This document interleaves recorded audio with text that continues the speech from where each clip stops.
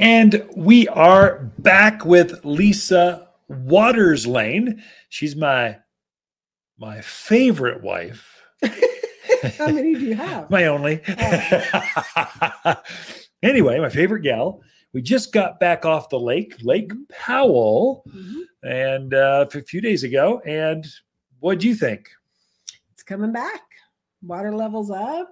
It was nice. It was nice. So the cut will be open. So there's a shortcut. If you're familiar at Wauweep, there's Wauweep and Antelope Marinas on the southern end of the lake, and we go to Wauweep because that's where the Joe Average guy goes. All the $1 million boats down at Antelope. we don't have that.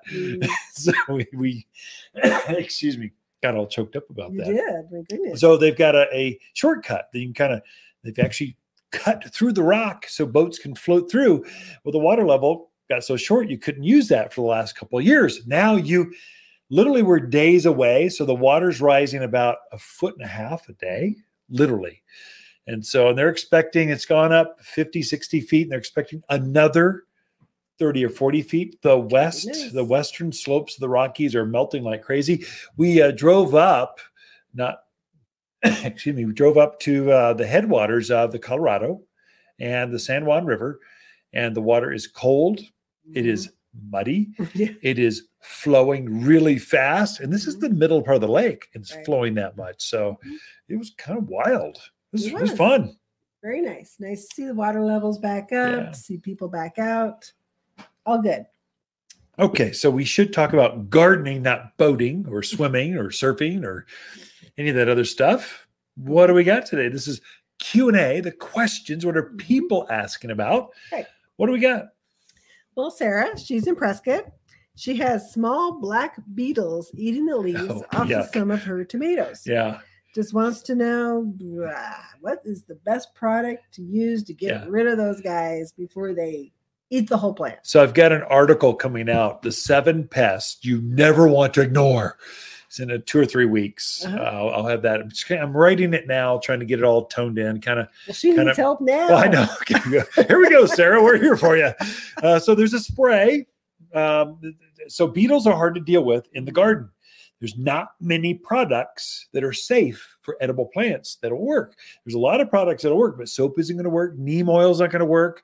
These beetles have a hard outer shell. A lot of these things beat up and fall right off. So you need something like better. And so we've got a product here at the Garden Center called In and Out Spray. It's rated for vegetables. It can be used indoors or outdoors. It's just kind of a good. It's not organic. It's a replica of an organic. So it's as safe as you can get, and still be effective, basically. And so get In and Out Spray. You'll need a hand sprayer or a pump up sprayer or hose in sprayer, and just spray them. If you hit a beetle, instantly they will turn over, drop down on the ground, and die. Or quiver at least. So you kind of want, as a gardener, it to quiver so you can watch it die slowly because it's more gratifying for you. They're eating your tomato, for goodness sake. So also works on blister beetles, grasshoppers, all the other nasty things that show up. Yeah, it's one of those beetles are one of those ones that soap, people love to put soap in a bottle and spray. And I get it. But it's not going to work for a beetle. And soap is very dangerous to use this time when it's hot out. It's not very dangerous. It can burn your foliage. So if you're using sprays right now, use them in the morning when it's cool. And so the next thing people ask, well, what about my birds? What about my cat, my dog? I try to keep our dogs out of the area until it's dry, which right now is about, 10 minutes. It dries really fast. So if you hit the bug, it'll die, but then it mainly coats the foliage. And as they digest the foliage, it also kills them. So there's kind of a it'll stick on the ground, stick on the plant for about a week or so. So you got some staying power with this. It won't, and yet you can easily wash it off your fruits if you're not harvesting tomatoes right now, Sarah, but you will be in 2 or 3 weeks. Right. So you could still spray, I think, up to the day of harvest with that, or darn close to it. Read the label. Yeah, read the label. There you go. Legally, we're supposed to say, listen to my wife. All right. But those things that are eating, you want to get them taken care of. because they're eating the foliage. Oh, yeah. The plants are not going to survive that. Okay. Pitty, Prescott Valley. She said her roses were in full bloom a few weeks ago. Now the blossoms have faded. Yeah, well, rose blossoms too. Question is, do she need to trim off those old blossoms so that it'll bloom more? Or what's the best way to get them to come back into bloom again? Yeah, so there's a lot of kind of roses, but all roses are pretty much the same. If you pinch off or deadhead that spent flower, it will start to form a new flower almost like that. So if it's a traditional rose, like a hybrid tea, Floribunda, grandiflora, climbers, these are traditional. What the book says is, just quoting the book, take the flower, count back 3 nodes, 3 flower petals, not petals, but leaf petals, and cut it right there at a 45-degree angle.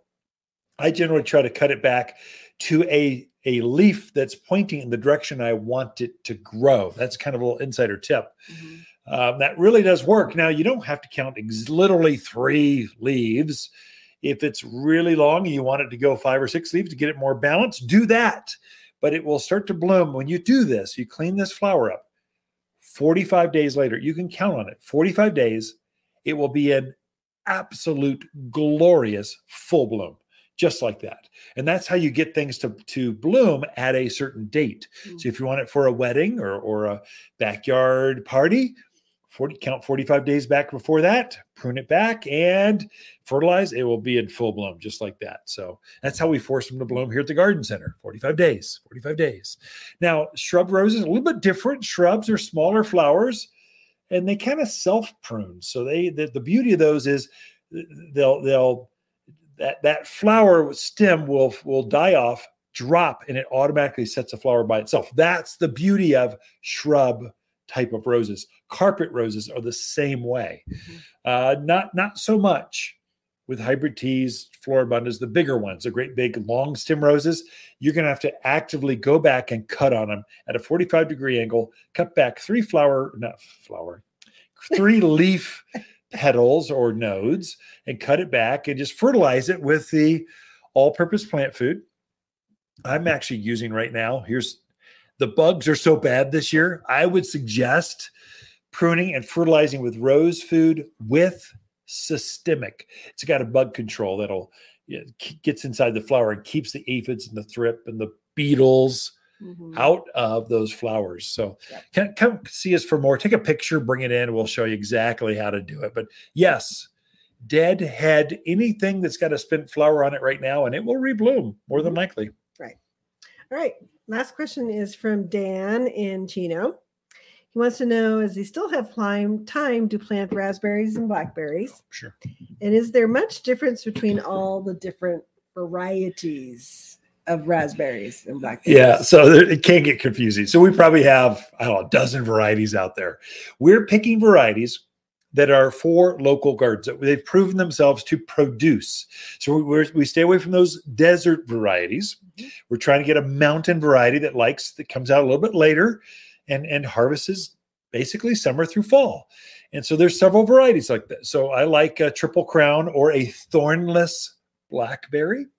Great big, very sweet blackberries and no thorns. You can actually fall head first into this big bramble, come out of it unscathed. You're not going to look like you've been in a cat fight. It's good. There's the same thing for a raspberry. There's a thornless variety of raspberry. They're not. Now, the more traditional varieties they've got thorns on them. So you got to be a little more careful as you go in and pick them, that kind of stuff. But they produce heavy. Oh, my goodness. That's one probably you could check our website, top10plants.com, top10plants.com. We've got a whole section there of just edible plants, berries, grapes, pomegranates, figs are all right there. And they'll explain the varieties, the size, the price for you. You can kind of do your research, or better yet, come on into the garden center. We'll give you the grand tour and show you the best varieties of blueberry for your backyard. That's it for this segment, Lisa. Thank you very much. Ken and Lisa Lane, the Mountain Gardeners. Be right back.